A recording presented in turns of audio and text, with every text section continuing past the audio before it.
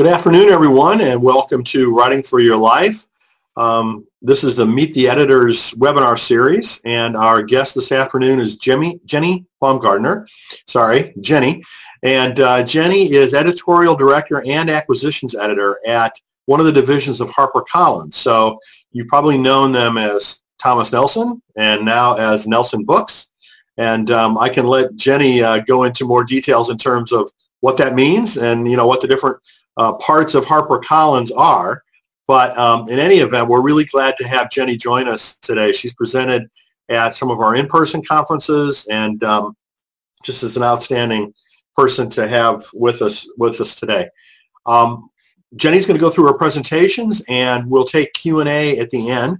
And there is a chat function on your screen, so you can enter questions by text and we'll get to them later in the presentation. So Jenny, thank you for joining us and take it away. Thank you, Brian. I'm happy to be here. I'm going to pull up my PowerPoint. Let's see if I can get it back up again so we can all take a peek. There it is. Hooray. Okay. So my name is Jenny Baumgartner. I am here at HarperCollins Christian Publishing. I'm here to give you an inside look at an acquisition editor's job. And so I have been in publishing for 20 years now. I'm going to give you a little bio of myself. Senior acquisitions editor here at Nelson Books. It's a division of the Christian Publishing at HarperCollins. And I joined Thomas Nelson in the gift book division 20 years ago in 1998. And then I've edited some nonfiction and fiction, acquired both. I've partnered with many award-winning and some New York Times bestselling authors. In fact, one of my authors just went to the New York Times bestseller status last week and hit the Wall Street Journal and USA Today this week. So I'm super excited for her. It's really a great excitement to be part of that with when your authors succeed because they work so very hard. But I have a master's in English and I've taught a good bit of college English. But I promise I don't really edit or grade my author's manuscripts. I edit them, but I don't take off for comma splices. But I spend a lot of my free time consuming a lot of coffee or tea, usually coffee, and being a slightly insane mother to twins. So one of whom is homesick today. So here's a little bit about HarperCollins Christian Publishing. There are many publishers on the market that publish Christian materials or publishers that do at least spiritual materials. We distinctly here at HarperCollins Christian Publishing publish, here's our mission statement, we inspire the world by meeting the needs of people with content that promotes biblical principles and honors Jesus Christ. So we have Bibles, books, academic resources, a curriculum in both traditional and a lot of digital formats because digital has become quite large in the last 5 years especially. We have two foundational publishing groups, Thomas Nelson, the one I'm a part of, which is Nelson Books is the division specifically, it's called, and Zondervan. We also are the home to Olive Tree Bible software. It's a biblical resource that makes studying God's Word accessible anywhere in the world. And Bible Gateway is the world's largest Christian website. So our headquarters are here in Nashville, Tennessee, so you hear the Southern twang. I'm definitely Southern. And we also have offices in Grand Rapids. That's where Zondervan's located, in Spokane, Washington. And we have a large foreign languages operation. We have a lot of books that sell into Mexico City, Mexico in general, Rio de Janeiro, Brazil, but also worldwide. So those are some offices that we have in those locations. So I'm going to talk about the acquisitions editor. And I've been acquiring for probably since about 2003. I started as an associate editor and then went to an editor position and then into acquisitions for fiction first and then into nonfiction. So the first part of my job is acquisition because without acquiring books, without buying books, there's no books to publish and there's no job and there's no publisher. So first and foremost, as I acquire books means the company basically, metaphorically speaking, as my friend often says, gives us a credit card and they say, go buy books that are going to sell and make a profit for us of some sort, shape or form. And then you do your job to really shape it and develop it with the author, which is number two, book development. where I shape the actual manuscript in partnership with the author while standing in the stead of the reader. Because really my job is to be the liaison between the reader and the author. So to help them understand each other, to be that connecting point for them. And the last thing I do is publication. I really have to understand how the book will get to the market. What are the avenues for that? What group would it really speak to the most, that particular book? What are the core niches or audiences that this book is going to be appealing to? So these are my 3 key responsibilities in acquisition. And as you can see, one of them is inherently introverted, but the other 2 not so much. So it stretches me a little bit as an introvert. I want to point out one thing I think few people ponder when they think of an acquisitions editor, but I'm an evangelist. Now, I'm a Christian as well, but I'm an evangelist for my company in that I'm a representative for Nelson Books. So I connect the house, meaning the publishing house, to the author. I explain to the author who we are and what we publish and who our team is, and it's very relational in that way, but also the author to the publishing house. So what I love about this industry, particularly being in Christian publishing, is that passion drives it. Passion for books, passion for the messages in the books. There's just a deep love for what we do. And so I have to grab onto the content of this book and really have a passion for that author and the message and convey that to the author and then vice versa to my team. And one of the things I really have to do, and it's interesting to see how every editor does this, but you create what I call a conversion narrative. I've heard that actually mentioned in the industry before from other acquisitions editors. But it's my own script, my own reasons for why people should buy into this book, literally and figuratively.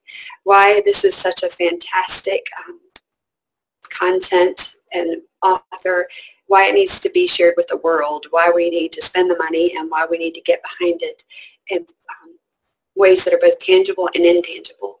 So I share that with both the author to some extent, of course, but with my team and the whole company to ignite their excitement for the book. Because your acquisitions editor is your person, I'm called your lead editor if I'm your editor in-house. And I am the one that basically champions your book everywhere I go, in the company, outside of the company, at conferences, with colleagues. So if I'm standing at the water cooler, it's my job to tell the head of our key account sales about these exciting things that are happening with your book.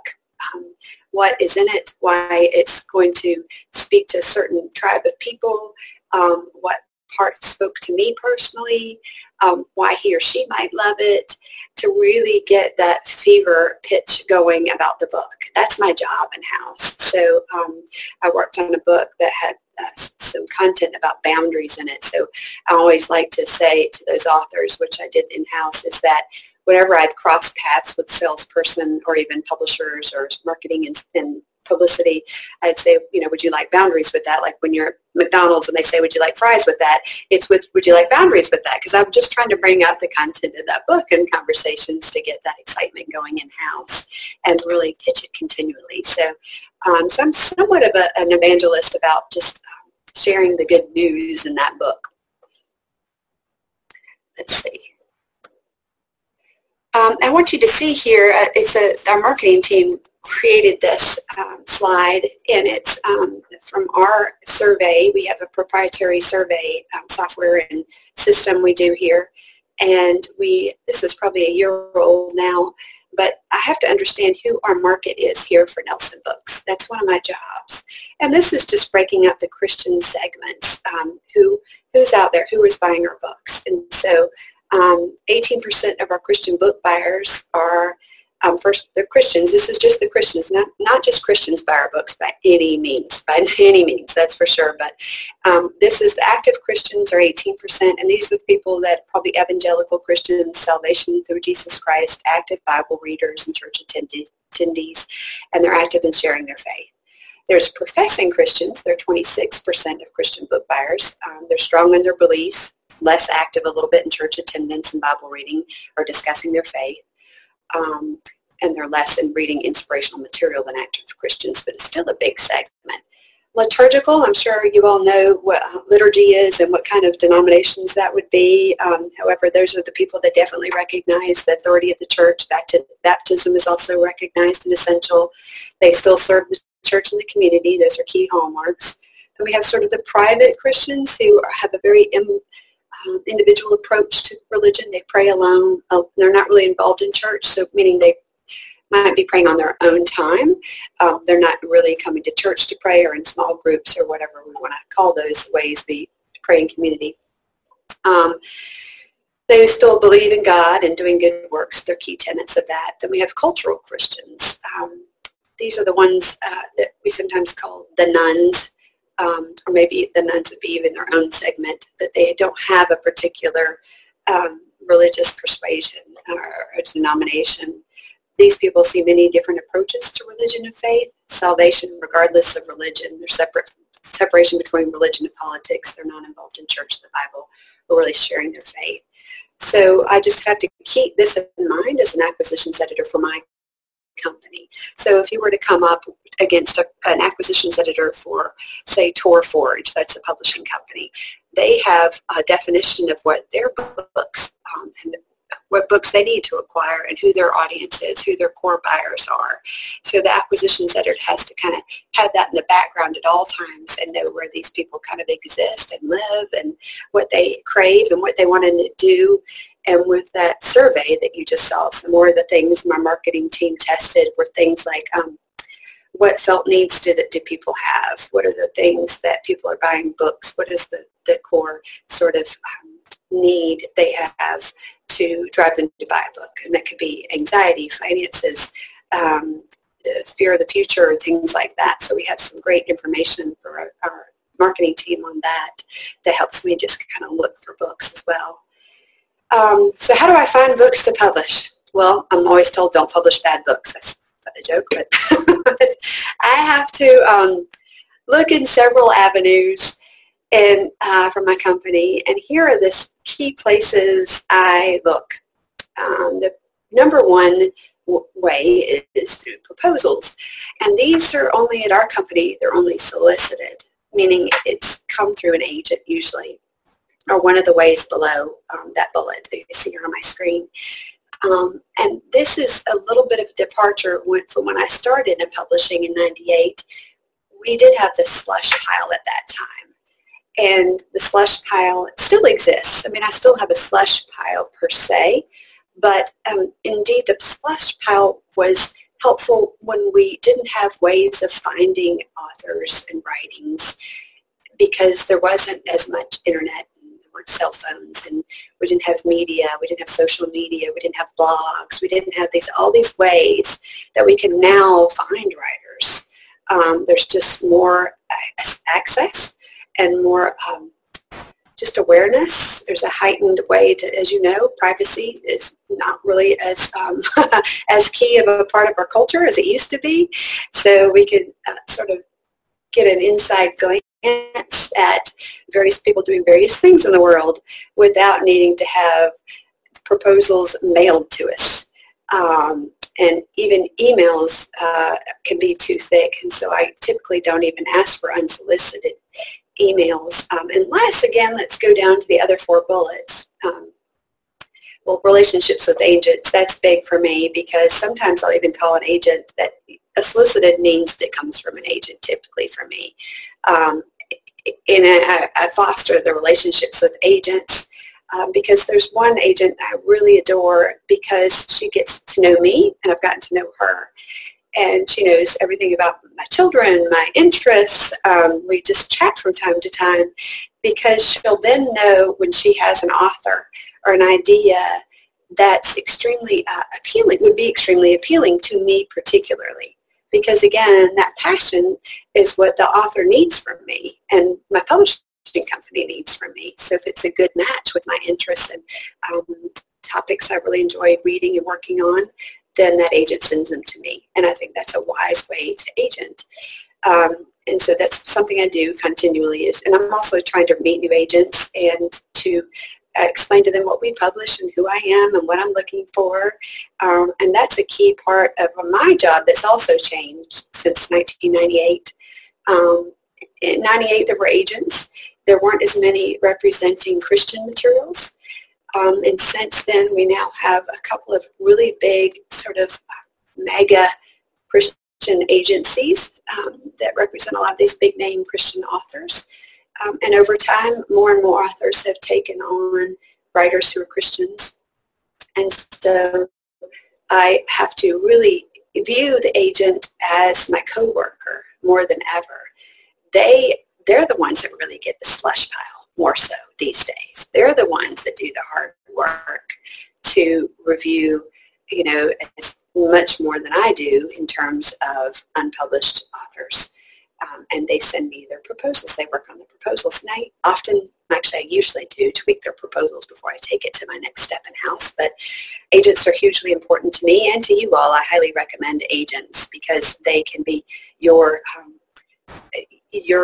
person to teach you about contracts and just the publishing process and advocate for you when you might be too nervous to ask your editor or your marketing team for something, or they just might have some great ideas I can glean from the agent for your book. They've worked on a similar book, so they're super, super helpful and a key person to have in the industry these days more than it ever used to be. Another way is just contacts with professionals. So I may have friends, I do have friends, my past in academic publishing and academic, getting my master's and my coursework and my PhD, just professors that are experts in various areas. And those are some of my professional contacts. It could be doctors because we might be working on a book that's for health.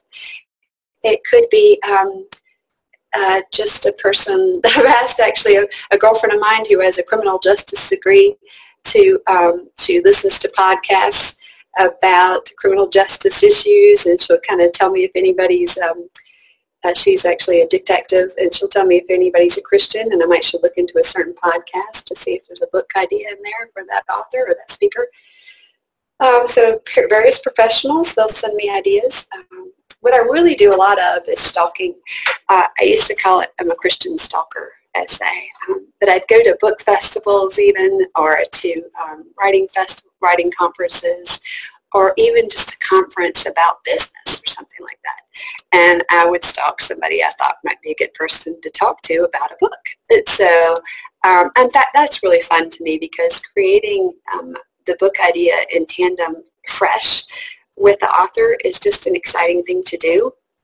Sometimes when my agents send me a proposal, I'll look at it and I'll say, well, I like that idea, but I see this person mentions this and they have credentials in that. I wonder if they would tweak this topic and redo the proposal on this instead.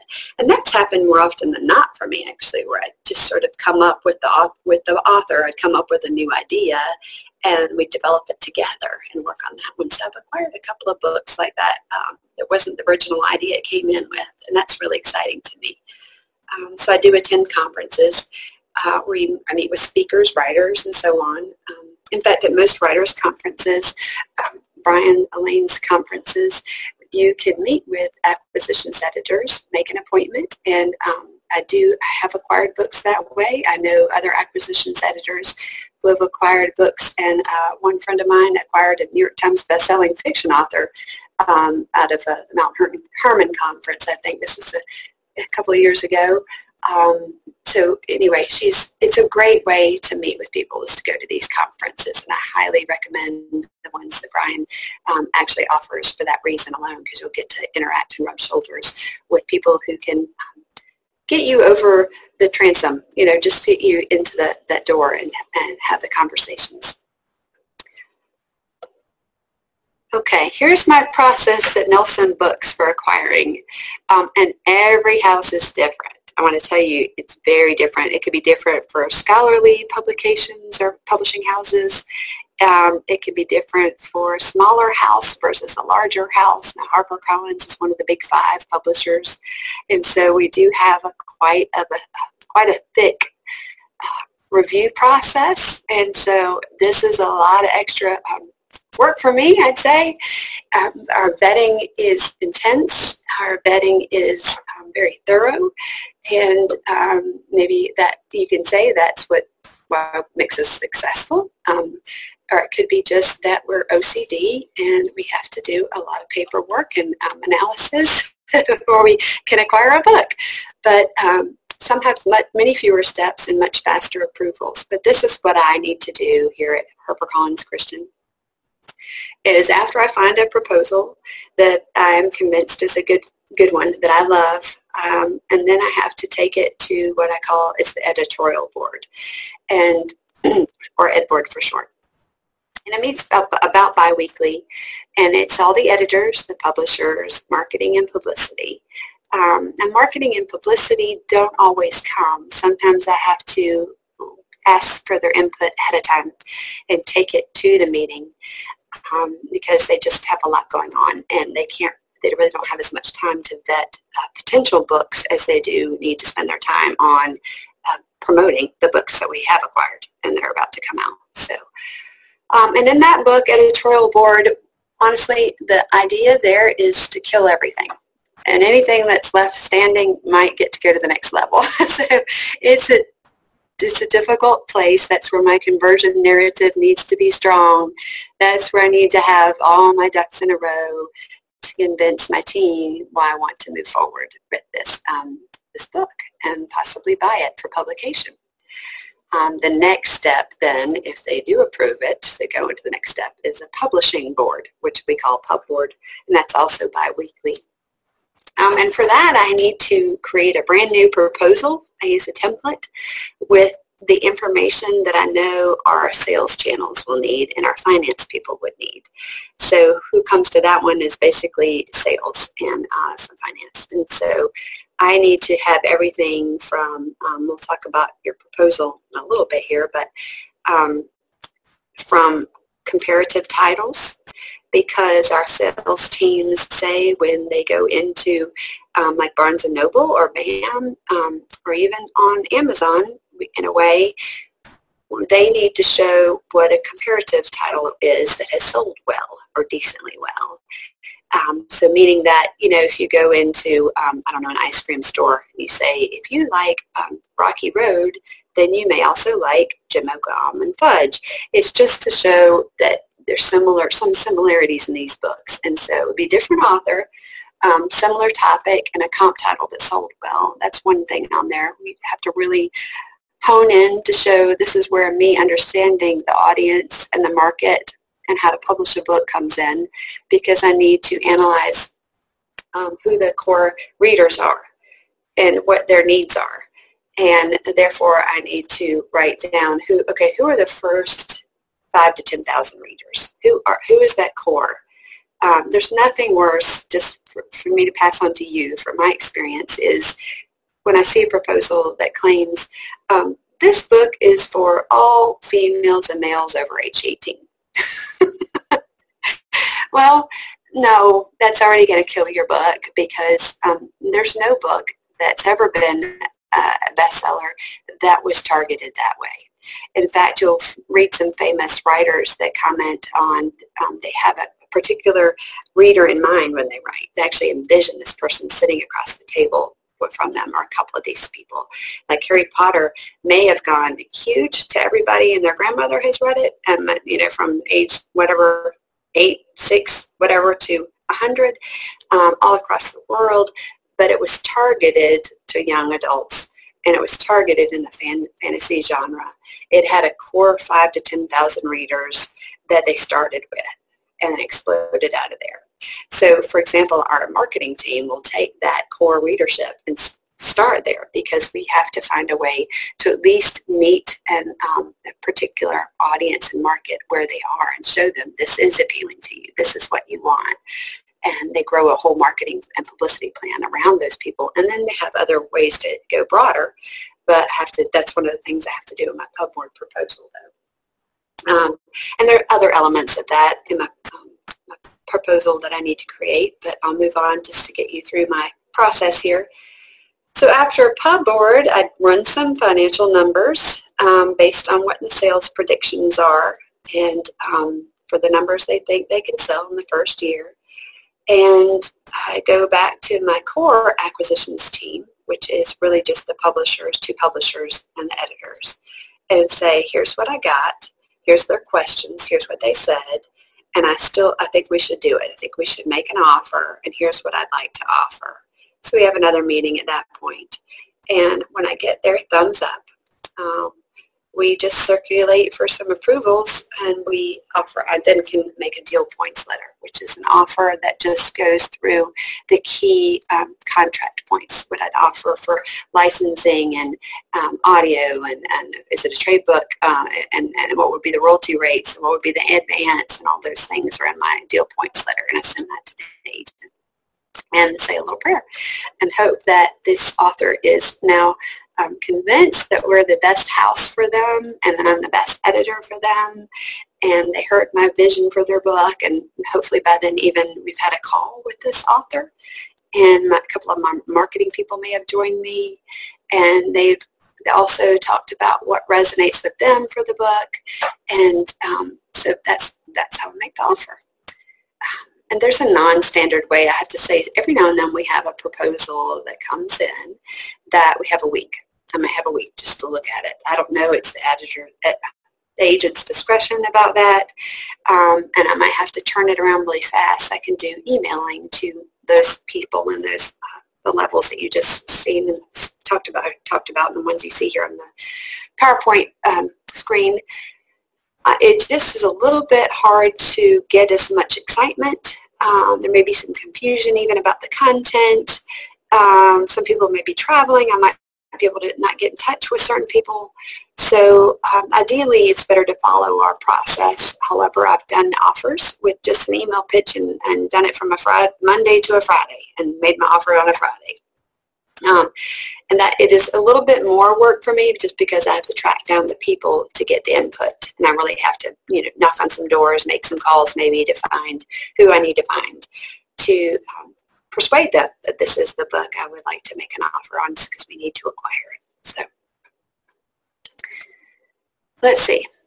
Here is a couple of pieces I wanted to point out about proposals.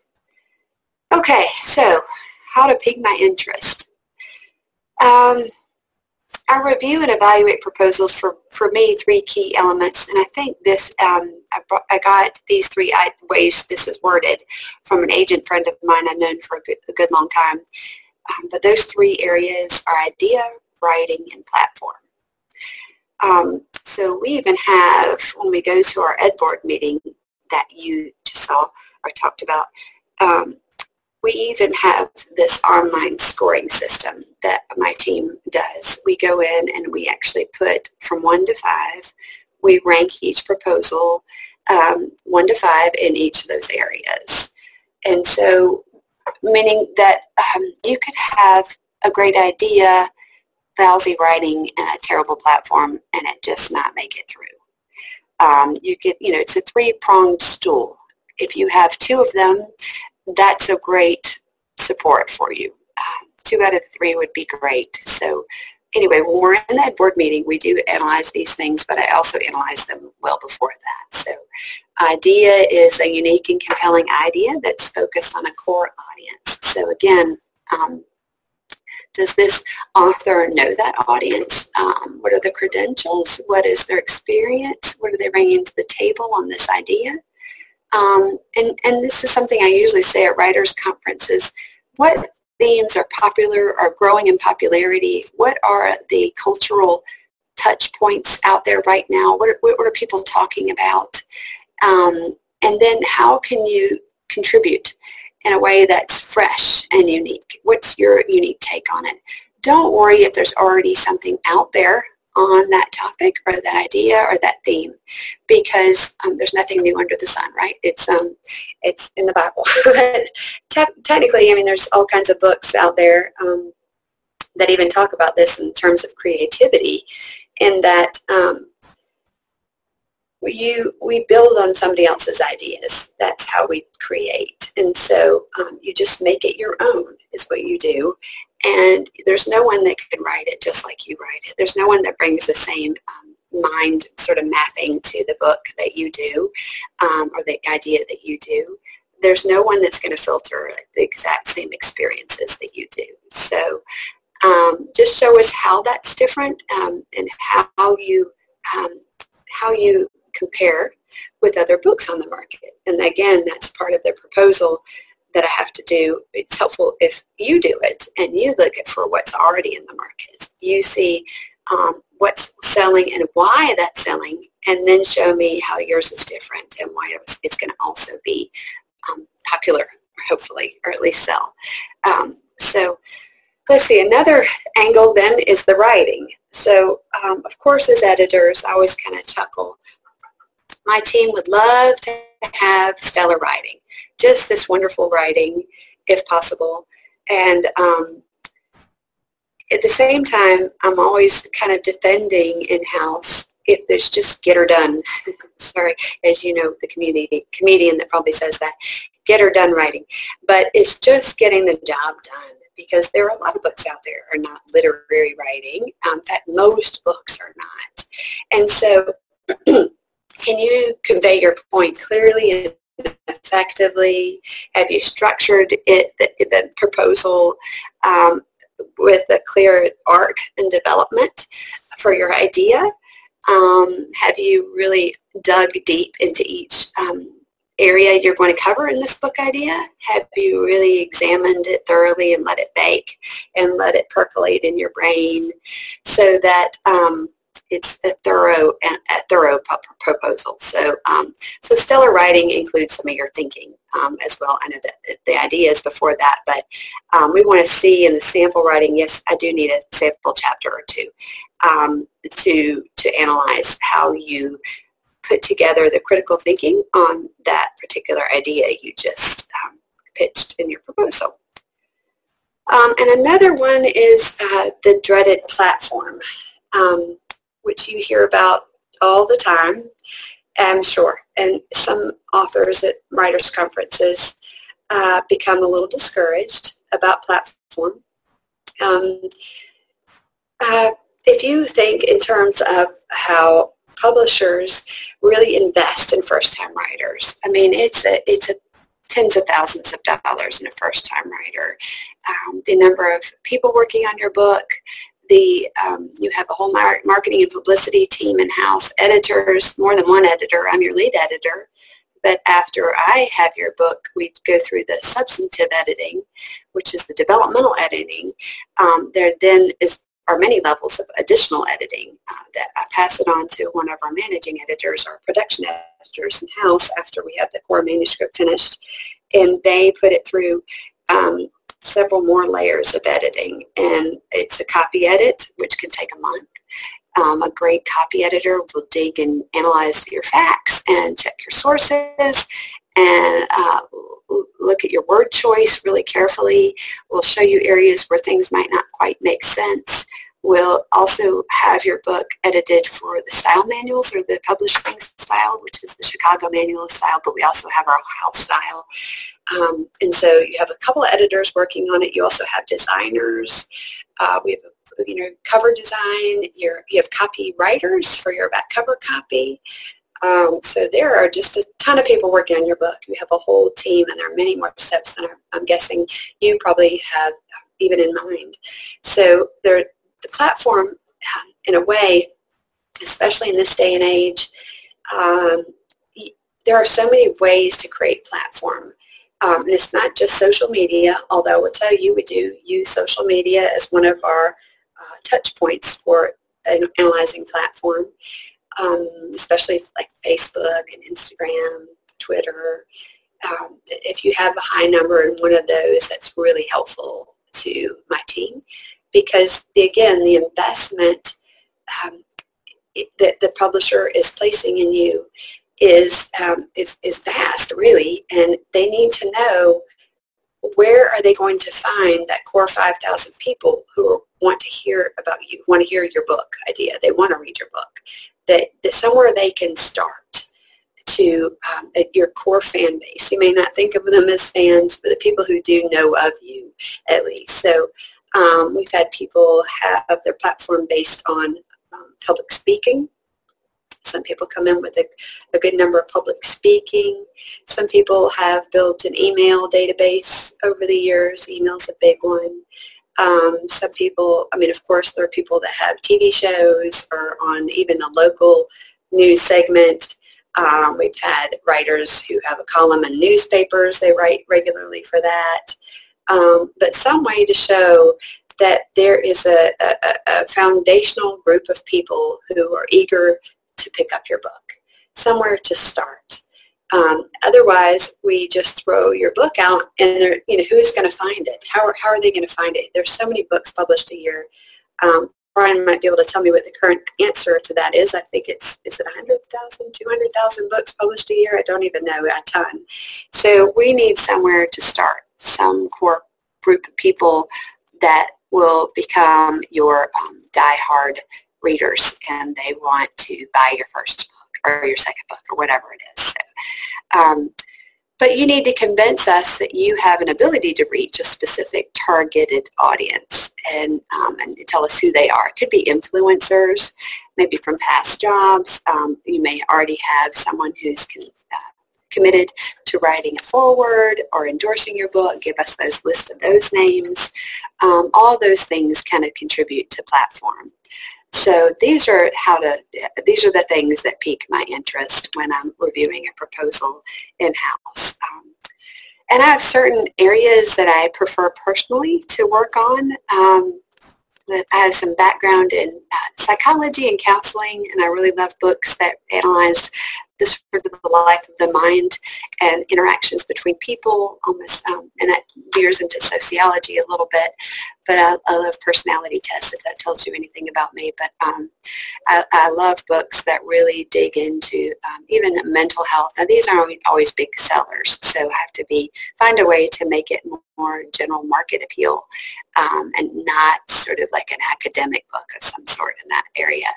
Another area I enjoy publishing and working on is motivational and self-help. And that, from a Christian perspective, would just be Christian living, maybe, how to do some self-improvement, increase your relationship with God, with Jesus Christ, how to understand who God is and what he's saying to you personally so you can grow your faith. The self-help could also be anything from an entrepreneur, some marketing, self-publishing, small businesses. Let's see.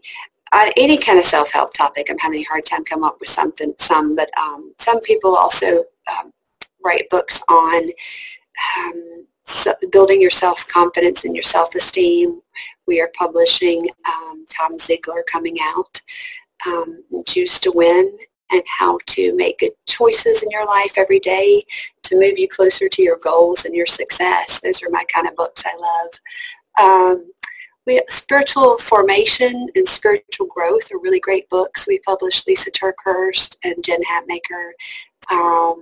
We publish for Finance, Dave Ramsey and John Maxwell, and business books. So those are some really great, exciting ones about, self-help and personal growth. So those are my particular interests.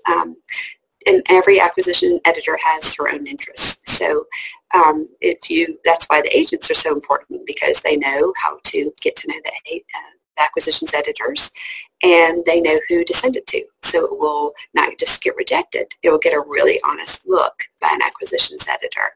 And I probably receive 20 proposals minimum a month.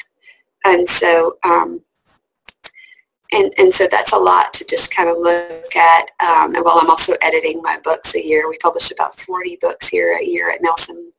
And I have my own books I'm the lead editor for, and I have to do the developmental, substantive editing and be involved in really every step of the process for my books, all the way until it launches, and then some even too. So, and I love this job. It's a fantastic job for that. So let's see.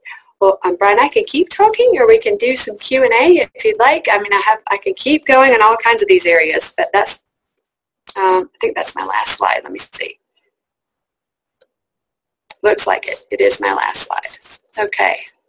Okay, so why don't you take it off sharing, take it off screen sharing then, and okay. we can start the Q&A. So as I mentioned earlier, if folks want to write or type in a message in the chat box, then we'll get that to Jenny. But in the meantime, why don't I just get started?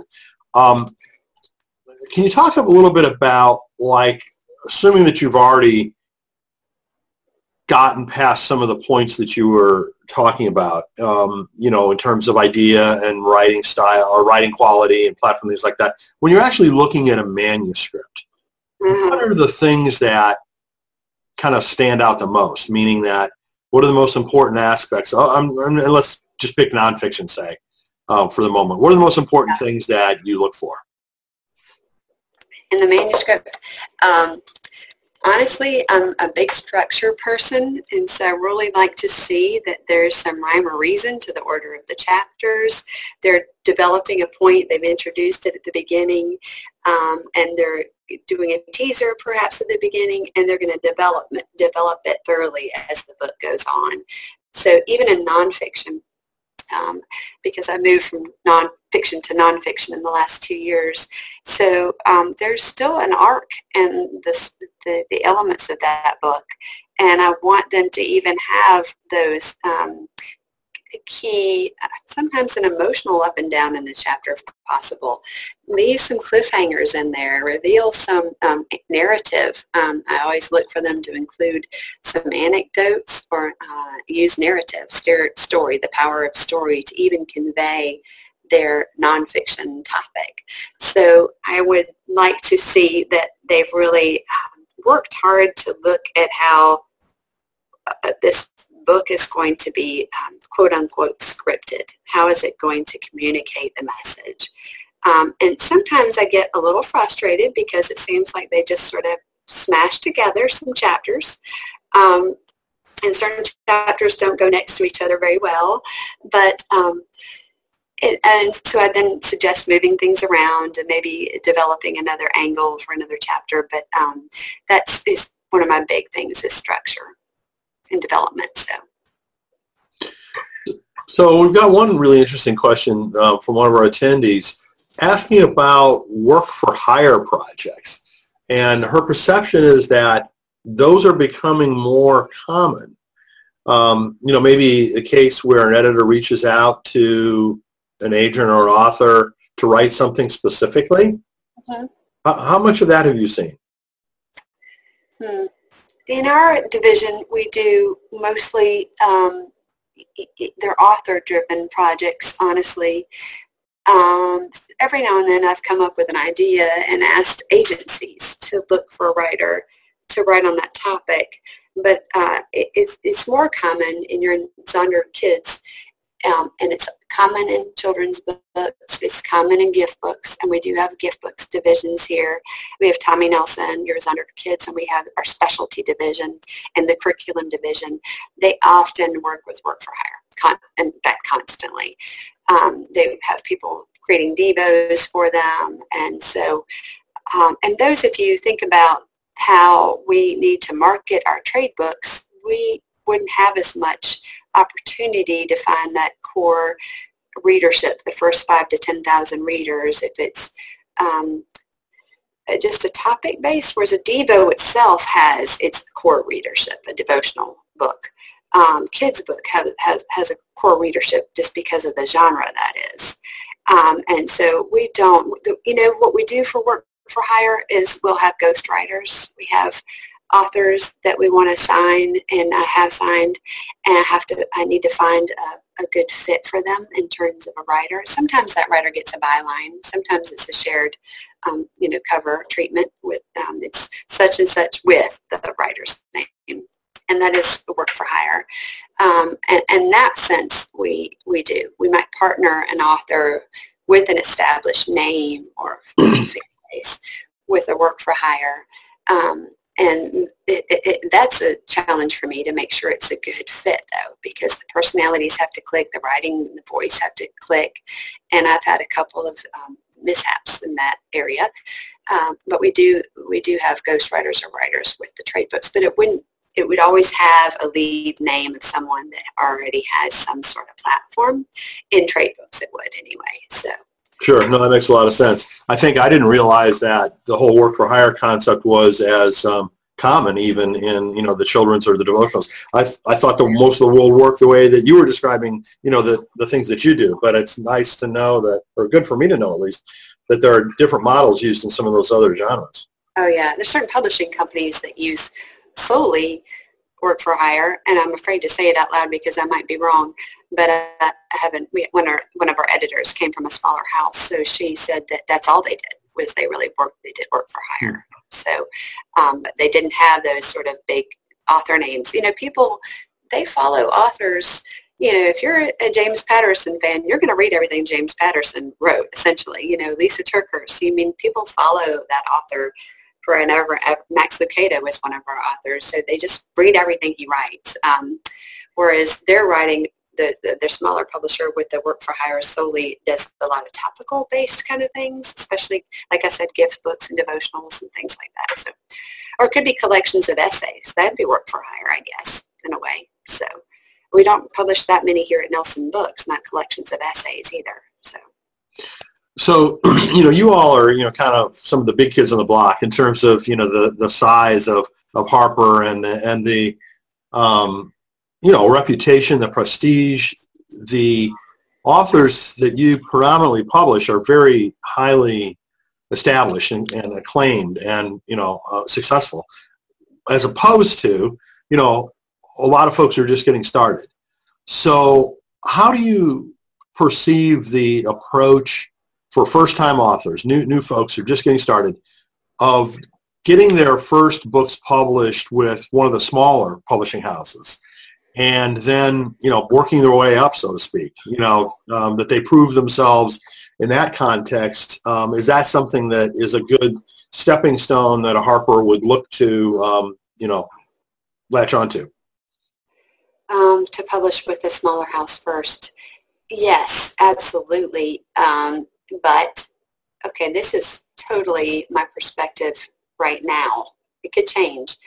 But when I have an agent sending me a proposal, which has happened a couple of times, from an author who has signed 2 books with a smaller house, and honestly, some small houses can do a great job. They have a creative marketing plan, and they will have bestsellers. But and by definition, they just don't have the same resources behind them, the same distribution, the same largeness and scale of staff, and maybe not the same marketing budget. And so their sales numbers will be a little lower than one we hope we can do. So one book with a smaller publisher that has done well, that is a big appeal to me.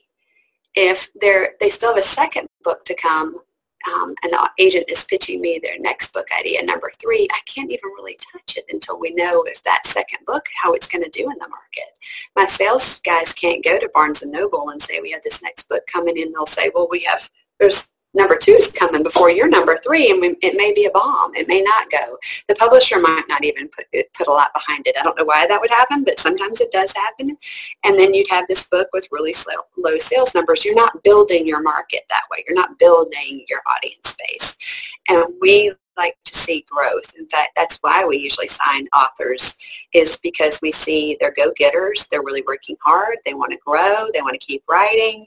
We want to put everything behind them to help them keep going in that direction. And so I totally encourage you to write and get published by a small house, but I encourage you to do one book and then see if you can take your next book to a bigger house if that's your desire. I mean, some people self-publish because that's just what they think God wants them to do with their book too. But if you're trying to get to Harper, this is a good avenue for that. For first-time authors, I would encourage you to work on creating some kind of a platform that we talked about. It could be online, a website, it could be writing for newspapers, but just some way to get your name known, and to definitely go to writers' conferences and learn more and more about the industry and how to get your books out there. Some bookstores, independent bookstores, have great workshops and things about that. So look locally about how to grow and break out as a first-time author, because I've seen some great webinars kind of like this one, or I've just watched them on YouTube that have been hosted by conferences or even bookstores. So one of the questions I've been asking each of our speakers is, what books do you recommend for writers? About the craft of writing. It seems like each person kind of has their own little favorites. So what would you put into that category? That's a good question.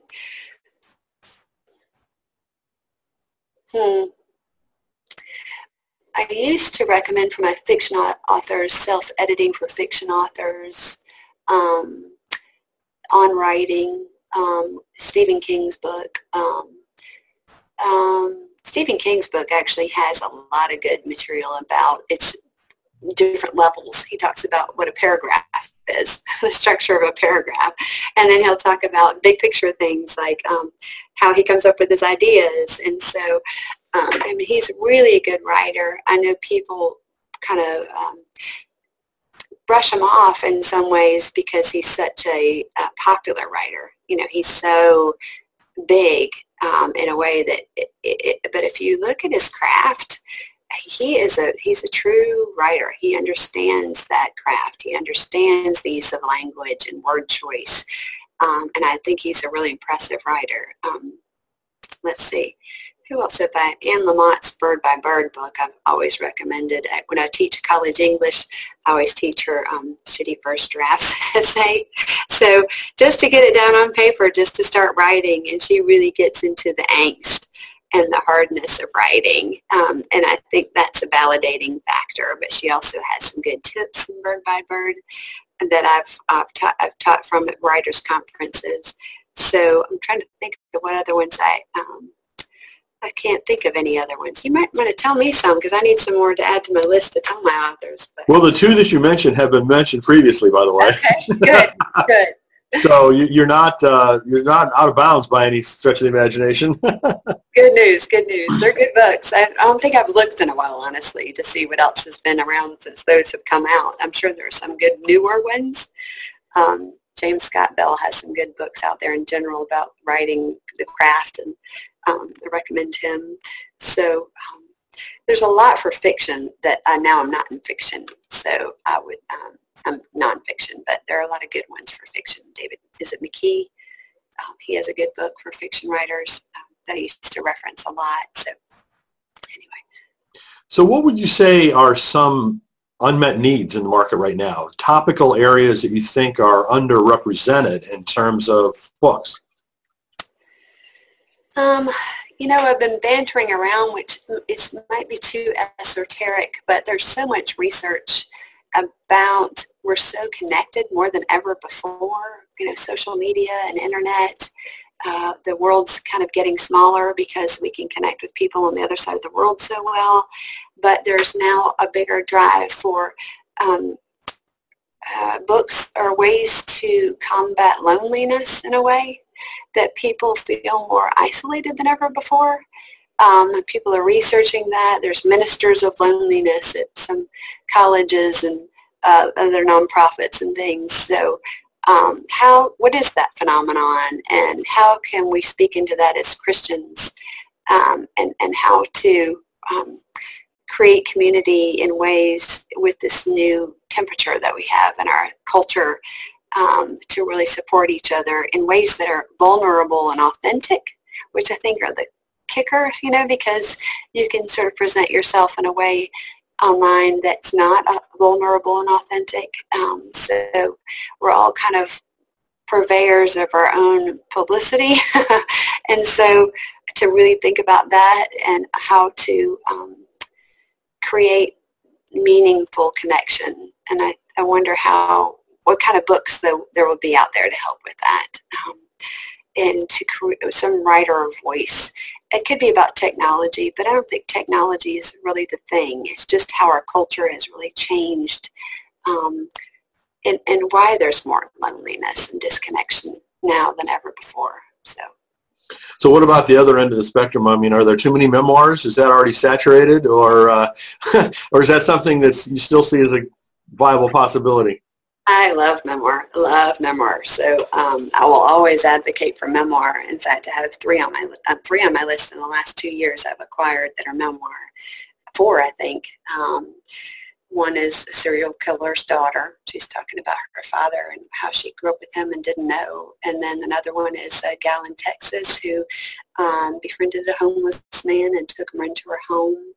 And let's see, another one. Well, I just won't tell you them all. But I love, those are the ways to really, experience another person's perspective. When for a while Harry Potter was not popular among evangelical parents or Christians, I was really mortified by that concept that they shouldn't read it, be the magic or whatever the reasons were. The kids shouldn't read it, and or they shouldn't read books that were about sad things happening to kids. I don't mean graphic things, but hard things, and that's changed some. Thank God, Judy Blume paved that way. But that how are we going to really understand somebody else's experience and perspective if we don't have books like memoir? If we don't have, fiction can help you do that, but that's fiction. So memoir, we published Ghost Boy here about the man who was in a coma and slowly came out of it and was not able to speak or move for a while he was still in his coma, and slowly came out of it, and what that was like for him to be unresponsive, but still his brain was alert and awake and he could hear. And that was a best-selling book here. So to me, there's nothing better than a memoir to just understand human conditions and human the capacity for, hopefully, we publish more inspirational memoir here, mind you. So typically they have a happy ending of some sort because this is Christian publishing. So, but to see the power of the Spirit in people and what they can overcome with God and with the community of Christians around them. So, but that won't be the only thing. Of course, the book's about it by any means. So, but I love memoir. It's harder sell, I agree, because will people care? Is it the writing? I mean, how is it unique? I mean, I get a lot of memoir that honestly I'll say, well, it was, you needed to write it for you. But I don't think there's a broad enough appeal here for a broader market. So it's how to discern that, I think, is the kicker when you have a story or writing piece that's going to go broader about you and your personal story.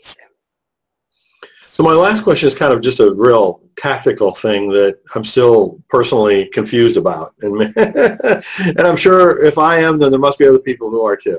So within HarperCollins Christian Publishing, you mentioned Thomas Nelson and Zondervan.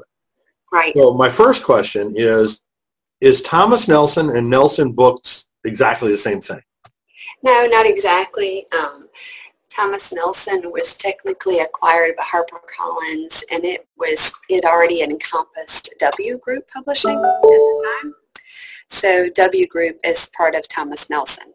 So, and W is a sort of a sister imprint to Nelson Books. They're both under Thomas Nelson. So we have really 3 imprints that publish nonfiction trade books under HarperCollins Christian Publishing: Zondervan, W Group, and Nelson Books. Nelson Books is one of the oldest ones, around the longest. Thomas Nelson was started in on a street that was a West Bow in London or Scotland. So I think that's correct. Anyway, it's a very old publishing company. I don't know the history as much of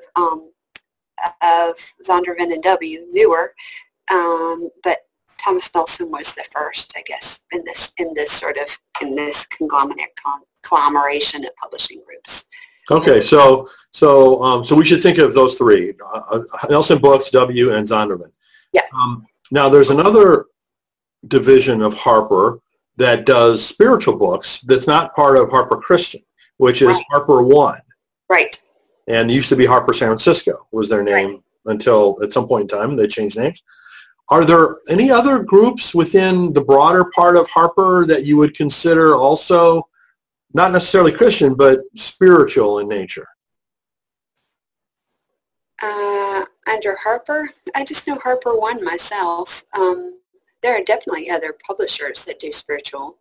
No, I was just strictly speaking within HarperCollins, corporate. Oh, I don't know. Honestly, I don't. No, not just for spiritual. Not just it'd be Harper One and us. Now, other books like we do cross over a little bit sometimes and pick up a spirituality book, just regular Harper. But it's not as common because they don't specialize in it, of course. So, but they could still pick it up. Like we pick up stuff that Zondervan might publish or that Waterbook might publish or whatever. So we all kind of have the. So how does Wesbow fit into all of this? Well, Wesbow, ironically, was the fiction imprint for a long time. When I first started acquiring here, I was part of Wesbow Press. I was part of the naming of that division. We came up with the logo. We did the 3-day retreat to come up with a vision and the mission statement. And then it changed iterations, so we moved that name over to just the self-publishing arm. So the Wesbow is the self-publishing arm of HarperCollins Christian. And we look at those books as well. The publisher over there in that division sends us a report about every 2 weeks or so about what books are really selling well. And Pete Nicolai is his name. He'll come and talk to us, and he has a book that we think he thinks might be appealing, and it's selling well, gaining some traction. So it's definitely a way to get in the door here in a certain way. We've definitely picked up books from there. So it's a well-run. We have some good feedback, and it's well-run, and people get what they really ask for and get to work with the team there. So but that's the self-publishing unit. So that's another kind of confusing factor to me too. When I think of self-publishing, I think of literally, I'm taking something that I wrote, I formatted it into the proper textual file, right. I upload it to Amazon CreateSpace, and I start selling it. So to me, that's what self-publishing means. But okay. You're not alone in that there are a lot of folks that refer to these other entities. Sometimes people call them hybrid publishers. But like Wesbow, it's not what I was describing as self-publishing, but it's typically called that. So how does what Wesbow differs, for instance, from what you all do? Why are they called self-publishing as opposed to just another division of trade publishing of HarperCollins? You actually pay, the author pays to use the services of Wesbow. There's a package fee for all those services, and so it's definitely. Well, it's kind of a pay to publish, but you've got the similar resources in terms of editors or marketing or what have you that you would have. Maybe not as many resources, right?